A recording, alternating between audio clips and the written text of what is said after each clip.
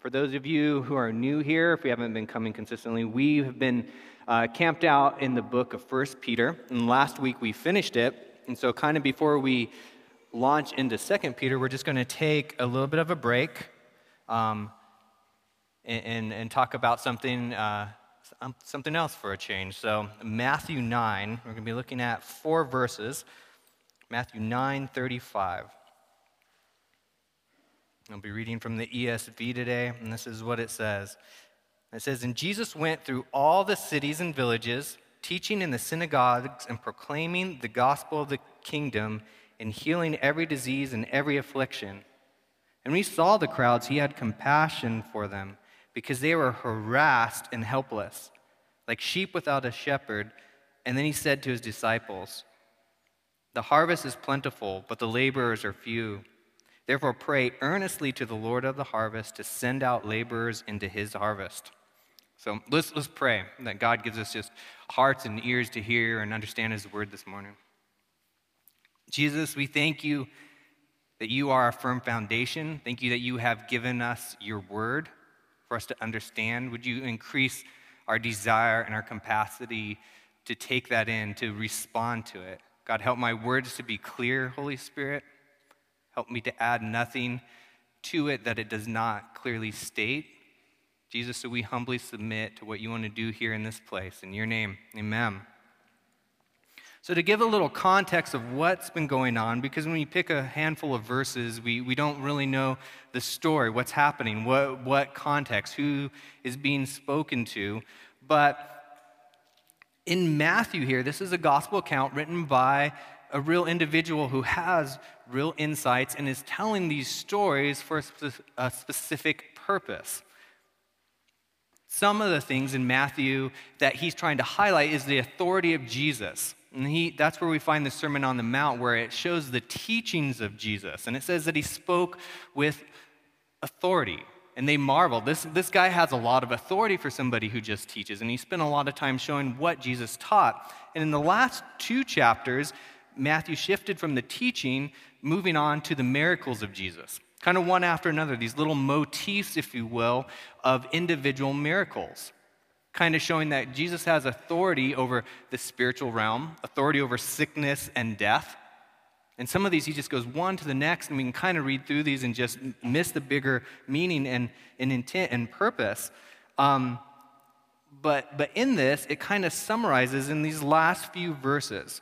So we've been dealing with how Jesus has been having compassion, how he's been doing acts of mercy, what we call maybe social justice, and that how he's been healing people and teaching. And this is a summary in verse 35, and it says that when Jesus went through all the cities and villages, he was teaching in their synagogues and proclaiming the gospel of the kingdom and healing every disease and every affliction. So kind of a summary over the last few chapters, but I want to key in on a couple principles. This is where we're going today, so you guys kind of have a roadmap and understand what the information I'm trying to convey. We're going to have a doctrinal framework. What is the gospel? What is the kingdom of God? And try to prop that up so we have a better understanding, so when we move to the prescriptive, how we are to respond, what is the command of God, we're being informed by a transcendent truth. Something that we can rely on, not just something that we feel or throw out there, but this word of God is a story. The Bible here is a continuing story from beginning to end where everything weaves together, and we need to understand how that works. And lastly, kind of how we tie it down. How do we respond to it? What are some potential pitfalls that we might have? So it says here that Jesus taught the gospel of the kingdom. Now, if we've been saved or been around church for any amount of time, we're familiar with the idea of the gospel. We've probably heard that. Through our culture, it's kind of been a popular buzzword. Gospel everything. Gospel-centered this. Gospel-centered music. Gospel-centered community groups. And why it has weight in meetings, sometimes we kind of lose understanding of what's truly being communicated, that this is a story. These are historical facts. It is something that has actually happened. Another thing is sometimes the word, the kingdom of God, we don't quite understand, because for salvation, primarily in Western context, we view it as an individual thing. I have been saved. Jesus saved me from something. And why those things are absolutely true and important, there's this broader idea taught in Scripture, kind of a communitive, collective of this kingdom, this thing moving forth. So what is the kingdom of God? If you're to be asked, what is the kingdom? What is the gospel of the kingdom of God? We need to have an understanding of it because it's spoken of quite frequently in Scripture. So the kingdom of God, if I was going to simply put it, would be this. If we think about just the basic terms of a kingdom, it indicates that somebody's ruling in a place or a space, right? So if we follow this whole narrative that fits together, beginning to end, we have this idea of God who ruled in what we would term as the heavens. We're told that before creation, God was ruling and reigning with all authority.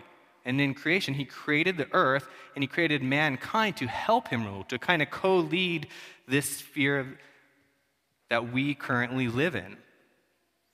And part of it was the kingdom of God, this idea of God being with us, this congruent theme that we see. Emmanuel, God with us. God, before sin entered the world, that God actually ruled and reigned along with mankind. We could be face to face with our Creator in his kingdom. But because we're told sin entered the world, man rebelled against God's authority, against his rule, that sin entered, and man was separated from God. So God, way back in the beginning, said, hey, I have a plan and I have a way to fix this. This is a familiar gospel narrative that I will take it upon myself to deal with the problem of sin, to deal with this problem of separation. So when Jesus shows up, he begins to say, the kingdom of heaven is at hand. See, God, throughout all the story of Israel, it was God with us through Israel in the tabernacle, the presence of God living there, that God said, I'm going to choose a people, and through these people, I'm going to come and I'm going to bless all nations. So to simply put it, is that the kingdom of heaven at this place, at this particular time in this story, it is the good news that in Jesus, the kingdom is breaking into the world like never before. We'd view this as the Messiah. In the Jewish cultural context, they would say the Messiah. They were expecting this person to show up to set up an actual kingdom, to rule and reign, to fix all the problems. But what happened? When Jesus showed up and began to preach this message, hey, the kingdom of heaven's at hand, they understood it to be like, is he speaking of the Messiah, the one who is foretold, the one who was promised. And the people did not like his message. They misunderstood it. What they viewed as how a kingdom should be run, that somebody should show up with power, with authority, should overthrow the ruling governments, should right every wrong. Jesus showed up, and his message and his acts were quite different. If we think about the Sermon on the Mount, he taught things that were completely countercultural to our understanding, to the society at large. He taught us to love our enemies, not to merely exercise force. He taught us to seek peace, that there's strength in being weak, and there's power in humility. So these ideas and these teachings that he taught were completely against the common understanding of what this culture would understand. And where we sit in this story, we're farther along. At this point, when Jesus is telling these things, he has not gone to the cross, he's not died, he's not resurrected, but where we sit, we even have a more complete story of this, that Jesus eventually allowed these people to kill him because of his teachings, because of who he claimed to be, and they could not stand that. But on his death could not hold him. Because he lived a sinless life, death had no claim on him. And he was resurrected. And because of that, he is now in heaven ruling and reigning, and we are still in the middle of the story. We're waiting for this kingdom of God, the idea of restoration to come about. So we are still stuck in the middle. This isn't just one thing that was completely done once and for all, where yes, the pinnacle of it and the apex has, that through the works and acts of Jesus Christ, our sin can be dealt with. And this is the idea of the kingdom. And Jesus spoke more about this than he did anything else. But this idea of a kingdom would lead to some questions that we need to ask ourselves. Because what is a kingdom without a king? Yes, we maybe have used the terminology, but do we honestly think that, hey, somebody actually rules and reigns with authority? Who are the people that he rules over? Who are his people? Who are his subjects? What are the teachings? What are the commands that we have to deal with? And that's something that we have to kind of to understand, that when we believed in the message of the gospel, what Jesus had done for us, we have literally been transferred from the kingdom of darkness into the kingdom of light.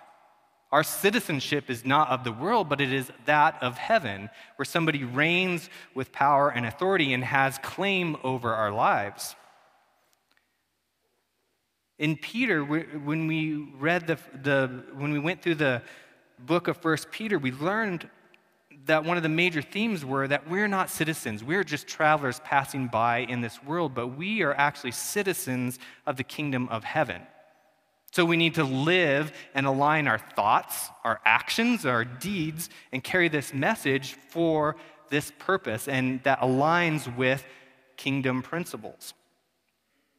An easy way to summarize the kingdom is this, is that the kingdom of heaven is God's reign through his people over his place. That would be the simplistic version of this if we wanted to kind of throw out a very simple statement of what the kingdom of God is. God's rule through his people, which would be us, over his place, which one day he will redeem. And when we see that Jesus taught and he did these acts, he was teaching us and he was setting up examples for us, that we have a responsibility with this message, with this teaching of the gospel of the kingdom. So it would do well for us to kind of ask the question, what is our responsibility with the gospel of the kingdom? And I kind of highlighted three things that are important for us to rightly interact with and to be stewards of the gospel. One is proclamation. That's usually the one that we just kind of reduce it down to. Oh, the gospel is something, it's a message. The gospel itself means the good news. Even by definition, it is a message, but I think there's more to that. Why we are stewards of this message when we become citizens and held responsible for it, at some point we have to speak it, we have to proclaim it, but there is more. So the first one would be our proclamation of the gospel. The second one would be the preservation of the gospel, to preserve it.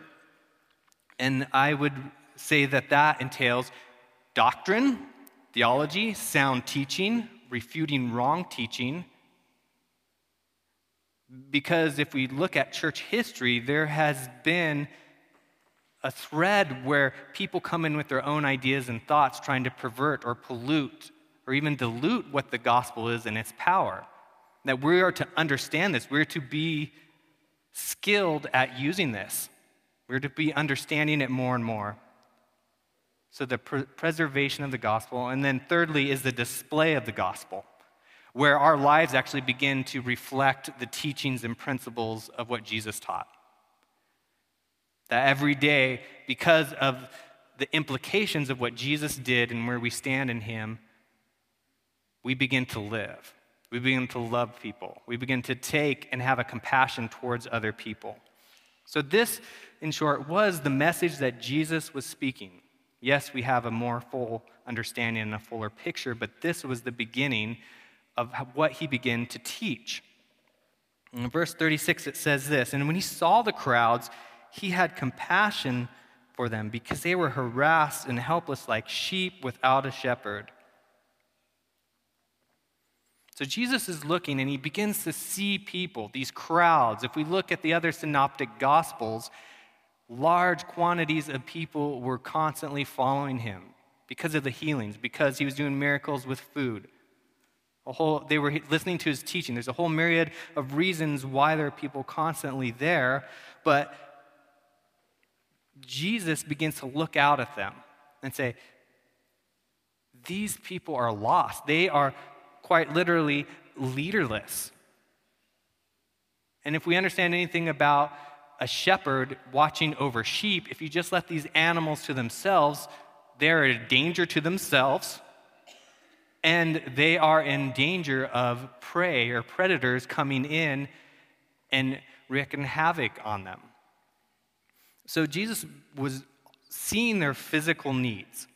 He was meeting them. He's healing them. But at this point, he begins to see beyond the physical. He's looking at something that would be spiritual. They were lost. Not just physically lost, but there was a spiritual disconnection, and that evoked a compassion. And while we are definitely called to do acts of mercy, to have compassion on people and social justices, those things are right and good in their time, but the truth is there is something else that as Christians we bring that the rest of the world cannot.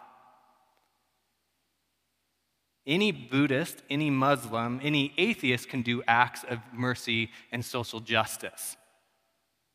Yes, that does point to a higher truth of God's heart, but we carry something so much deeper and rich that we have been left stewards of. And this idea with these people being leaderless, it also entails that the spiritual leaders, the Pharisees, the Sadducees, the scribes, they had failed in their responsibility to teach the people what they should be doing. Because at this point, in this juncture in the story of the gospel, they begin to push against Jesus. They begin to say, the power which you do these miracles is that of Satan. They didn't deny the fact that he was doing them, but they wanted to persecute him. They ultimately wanted to kill him and do away with him because of his teachings went against what they thought should be. So quite literally, they were without leadership spiritually, physically. As a nation, they were being occupied by a foreign government, the Romans. So Jesus has compassion on them, begins to see eyes that are spiritual. And he turns to his disciples after looking on these people with compassion, and he says this, "The harvest is plentiful, but the laborers are few. Therefore pray earnestly to the Lord of the harvest to send out laborers into his harvest." So he kind of throws out this analogy, if you will, a harvest. I think we get, if we've been around church for a while, we like, okay, he's speaking of maybe what we call mission. But in that culture, this picture that he's painting would have had more meaning, I think, than it does today.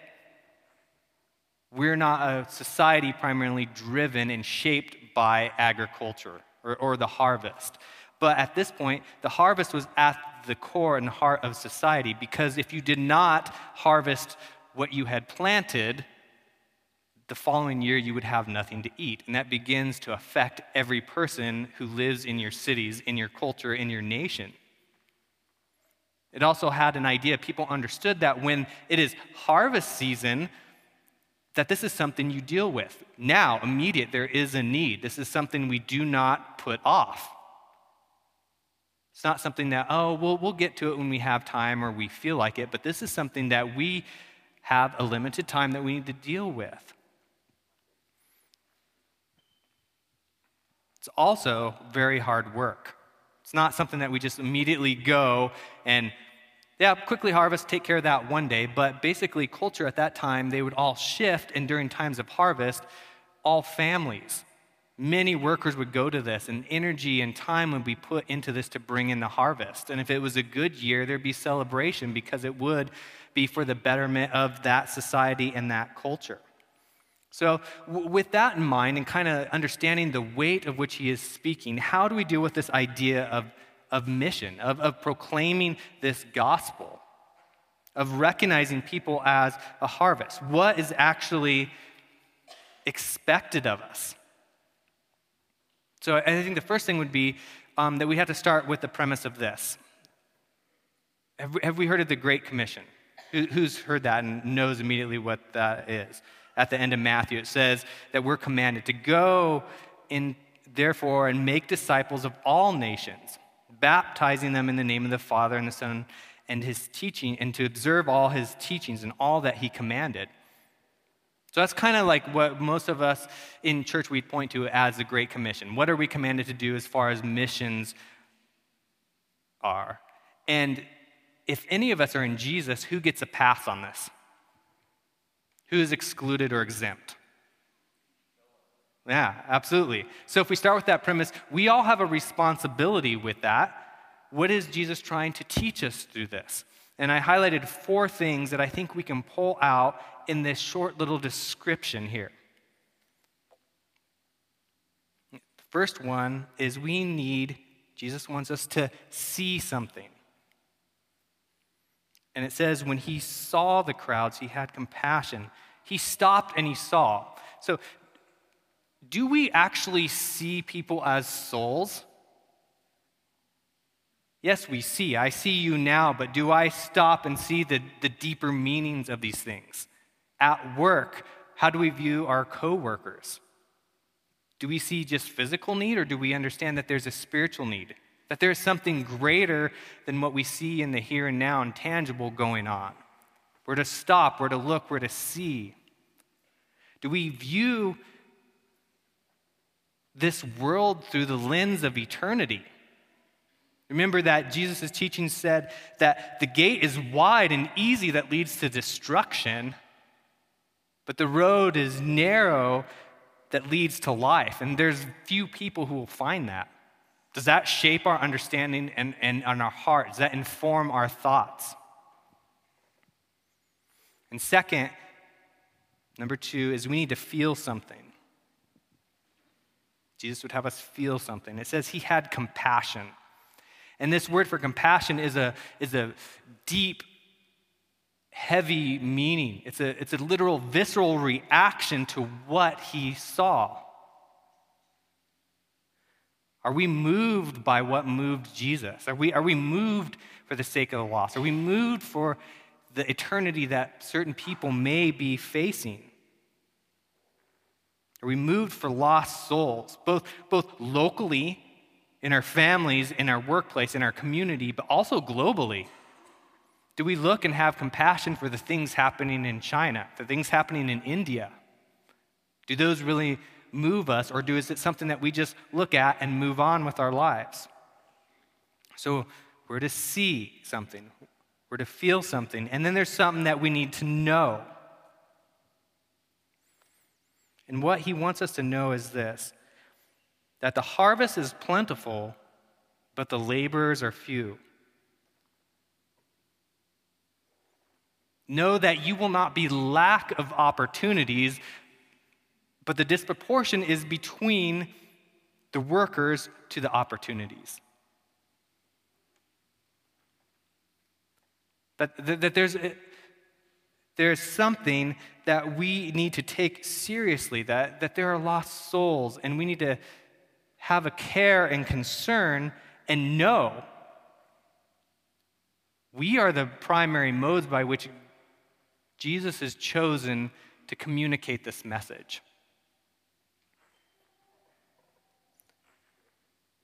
We are to know that this labor is a hard one. It's not something that we can just reap quickly. Many of us want quick solutions. We'd like to go out to our fruit trees, pick the apple, and be like, that's our harvest. It was clean, simple. But a harvest is something that we have to actually commit ourselves to. We have to follow through with. Not just try to reap things quickly, but are we playing the long game? Knowing that there are plenty of opportunities before us if we would see that. And then lastly, the last point is we need to do something. Verse 38 says this: "Therefore pray earnestly to the Lord of the harvest to send out laborers into his harvest." Kind of seems like a no-brainer, right? Pray. But do we actually actively participate in that? That idea of not just this quick toss-up prayer, but an idea of focused attention. We're to pray. We're to seek God. What's the descriptor in Scripture? Therefore pray what? earnestly, like it actually matters. Not out of convenience, but we're to pray earnestly to the Lord of the harvest. We're actually praying to God, recognizing that He is the one who's actually in control. So it's not left up all on our own, but we can actually seek God that He would actually begin to compel people to go out. It says, therefore pray earnestly to the Lord of the harvest to send out laborers into His harvest. And this idea of send out, the Greek word is a literal forcing out, to be compelled, to be driven out. And we think about it, oh, maybe He'll just stir up the hearts and minds of people to kind of do something. But the idea is we're to pray that God would not allow us to sit comfortably, but He'd actually force us out into this work. And when we begin to seek God and to pray, sometimes we will find that we may be the ones that are part of the solution for our petition. If we continue following this, how Matthew's laying out in chapter 10, it begins to deal with how they went out. They were to pray first, but eventually they were the ones that were sent out. And I believe there's many in this room that maybe they are called to foreign missions. Maybe they are called to places and a people group. And we are to pray for them that God would stir those things and force them out. And realizing that when we begin to pray and seek, actually we might be held accountable to actually do something with that. But we're to begin with prayer. And it's interesting, if we look at any major revival or any outpouring of God or mighty work of God, most all will attest that it started in deep prayer. Not just people getting excited and running out without knowledge or something, but it started in deep, focused attention and prayer. So I think we'd be wise to listen to those things. So again, the four things I think we can see from there. We need to see. We need to look out at people. We need to have that compassion that Christ had, the recognizing the physical and the spiritual realities. And we need to know there's a harvest. There are people, the realities of what that is, what the cost is, that there are opportunities should we choose to see them. And then we're to pray. Now, with all these things, it can be easy to feel condemned, recognizing I don't put a lot of time and I don't put a lot of precedence in my life in this. How should we, what hinders us from doing this? Talking with Angela over the last week, it's like we were talking with the idea, what are common things that we all face that would stop us from carrying on this message, to have enough compassion for people to tell them the truth and message of the kingdom, to allow that to actually shape every part of our life. And so I came up with a handful of things that I think are just common. It's not an exhaustive list, but I think it'd be wise to look and flesh out some pitfalls that we all fall into. Instead of just saying, hey, here's the commands, just go. But I think there's some warnings that we need to understand, some things that we might miss, some misunderstandings of what God has actually told us to do. And the first one I'd say is compartmentalization, meaning this. Church and God is in this box. My life and work is in this box. My hobbies are in this box. That idea, and nothing will intersect, or never the two shall touch or meet. We live segmented lives where church is a separate thing, but that's never what the message of the kingdom was. This is an all-inclusive thing. And this goes both ways in not saying that everything we have to do, everything we do in life has to be Christian content. How does an architect design a Christian building? How does a code designer design Christian code?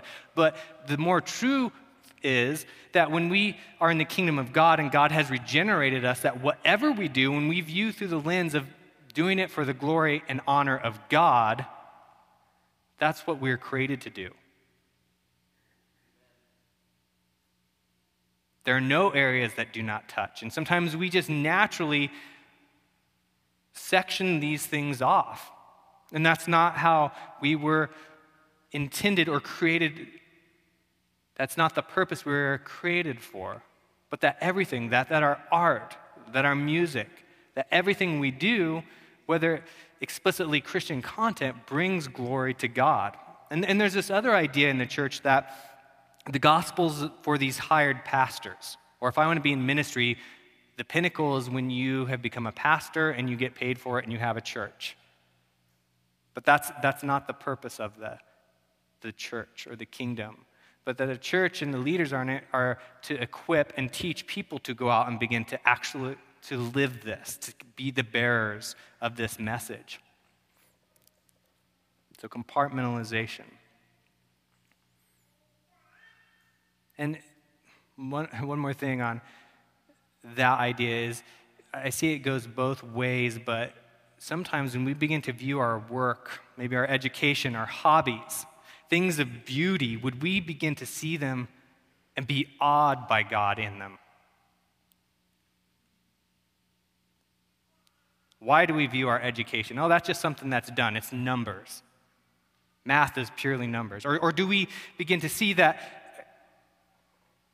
an infinite God made these things? In the simplistic things of life, we can begin to see God and what he's doing and his plan, and it will increase longings and desires for him. You know, what in your life maybe do you have sectioned off where you don't allow God or don't view things through the lens of God and how he wants to work through them and be shown through these things? The second thing is distraction. I think that's probably one of the more predominant things in our culture that hinders us, is the idea of we are distracted. So the author Aldous Huxley in the 1930s wrote a book called A Brave New World. Has anybody read the book through College Lit? And he speaks of this kind of utopian or dystopian society in the future that basically lives for pleasure. That everything, they have devices and are constantly feeding themselves from one experience to the next. And he says this, that man has almost an infinite appetite for distraction. That we are easily conned into wasting our time on what adds no value to our lives. I'm guilty of that, continuously. Author Tony Rinke said this, "We are creatures shaped by what grabs our attention, and what grabs our attention becomes our objective and subjective reality." This idea that we are formed by what we give our time and centered a focus on. That begins to shape what we care about. That begins to shape how we put our finances, it begins to shape how we live, what we speak, what we do, how we think. And mankind functions in a way that what we put our attention to, we will adore. And that's something that's a bit of a discipline. So focused attention leads to adoration.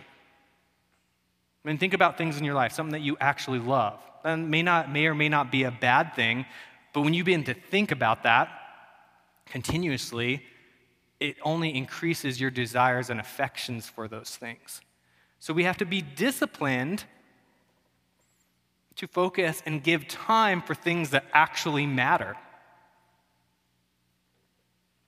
And see, we're creatures that were created to see spectacles, to long to be awed, to long to be wowed, to long to enjoy work, long to enjoy beauty. But our problem is when those ordered loves or affections become disordered, when those begin to take the seat and throne above who God is. I mean, we can take many examples. Ideas of music. I love to play music. But if I spend all my time and attention and focus in music and gear and giving no time to God, no time and focused attention to prayer, Where will my affections lie? Something that is actually a good thing, actually that is commanded, that God's gifted people and given to us to enjoy.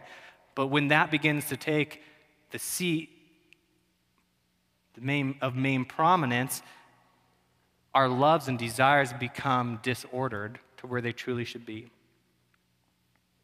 So what are we spending our time pursuing? Are we giving time and thought to God's word, to the realities of what we've been called to? And lastly, has the gospel actually transformed us? Has the implications of what Jesus has done for you and the weight of that actually done anything that is meaning and worthwhile in your life where that begins to take a hold and begins to outflow from it? Deep down inside, I think if something truly regenerate happens, there will be fruit or evidence of that. And so it's a hard question, but I think it's a good question. Has the gospel transformed us? Has this message, has Christianity really done anything worthwhile and lasting in our lives? And sometimes I think we go through seasons where we're dry, maybe not. But that's part of the glorious story of the gospel, because when we reach those points, it's not, oh, I failed miserably. Well, we have, but we have a gracious Father who understands that and begin to preach the gospel to ourselves, saying, God, I need help. Help me focus my attention. We're not under condemnation for not living this way, but we can use the gospel to speak to us, to help and shape us. So as we end, I'd like you guys to just kind of think of these things. What's the practical? We can talk about this. We can have frameworks and the theology of it, but eventually we have to begin to partake in this. How can we begin to have eyes that see? How can we begin to pray? It's like to challenge you that where God has placed you, right now, today, your family, your friends, where you work, the circles you run in, do you have eyes to see those people in the way that Jesus is describing? And do we begin to have concern and compassion, and will we actively begin to pray to do something? These are the bare minimum requirements. We haven't even talked about how we do this or methods or modes, but this is something that we just need to begin. This is the initiation of this. This is the bare minimum requirement of anybody in this room to be shaped by this. And as we close, it's easy to maybe we'll sing a song and walk out of the room completely unchanged, but I think it's good to begin to model obedience of what we see laid forth in Scripture. So I think it would be wise if we actually take this time and begin to pray. Yes, I know this is an awkward time, and usually when somebody from the stage says, hey, we're going to do this, we're going to get in groups and we're going to pray, but I think we should give the space, we should give the weight of what is being communicated and respond to that in action. So if we would we break up into groups, turn to people around you, and we're just going to pray. Maybe there's somebody that you know specifically that comes to mind that is on your heart that you want to pray for. Maybe there are people in your work. If we are all about Jesus in this community, and we want to see the community impacted, will we just begin to seek God and humbly be inconvenienced by praying with people? So I'm going to pray for us, and then if you would, let's just spend a little bit of time. Let's seek God. It's not the most comfortable thing, but I think when we begin to give space and by action showing that, hey, God, we need you. We want to respond in obedience to you because of what you have done for us. We want to be wise stewards of that. So let's pray. God, you know our hearts. You know our minds. God, you know that we are weak. We get distracted. We put things before us and dwell on things in thought and mind that should not be there. God, would you stir up passions for the lost? Would you allow us to see this community, this city, this world as that harvest that you speak of? Help us to respond as obedient servants. In your precious name, amen.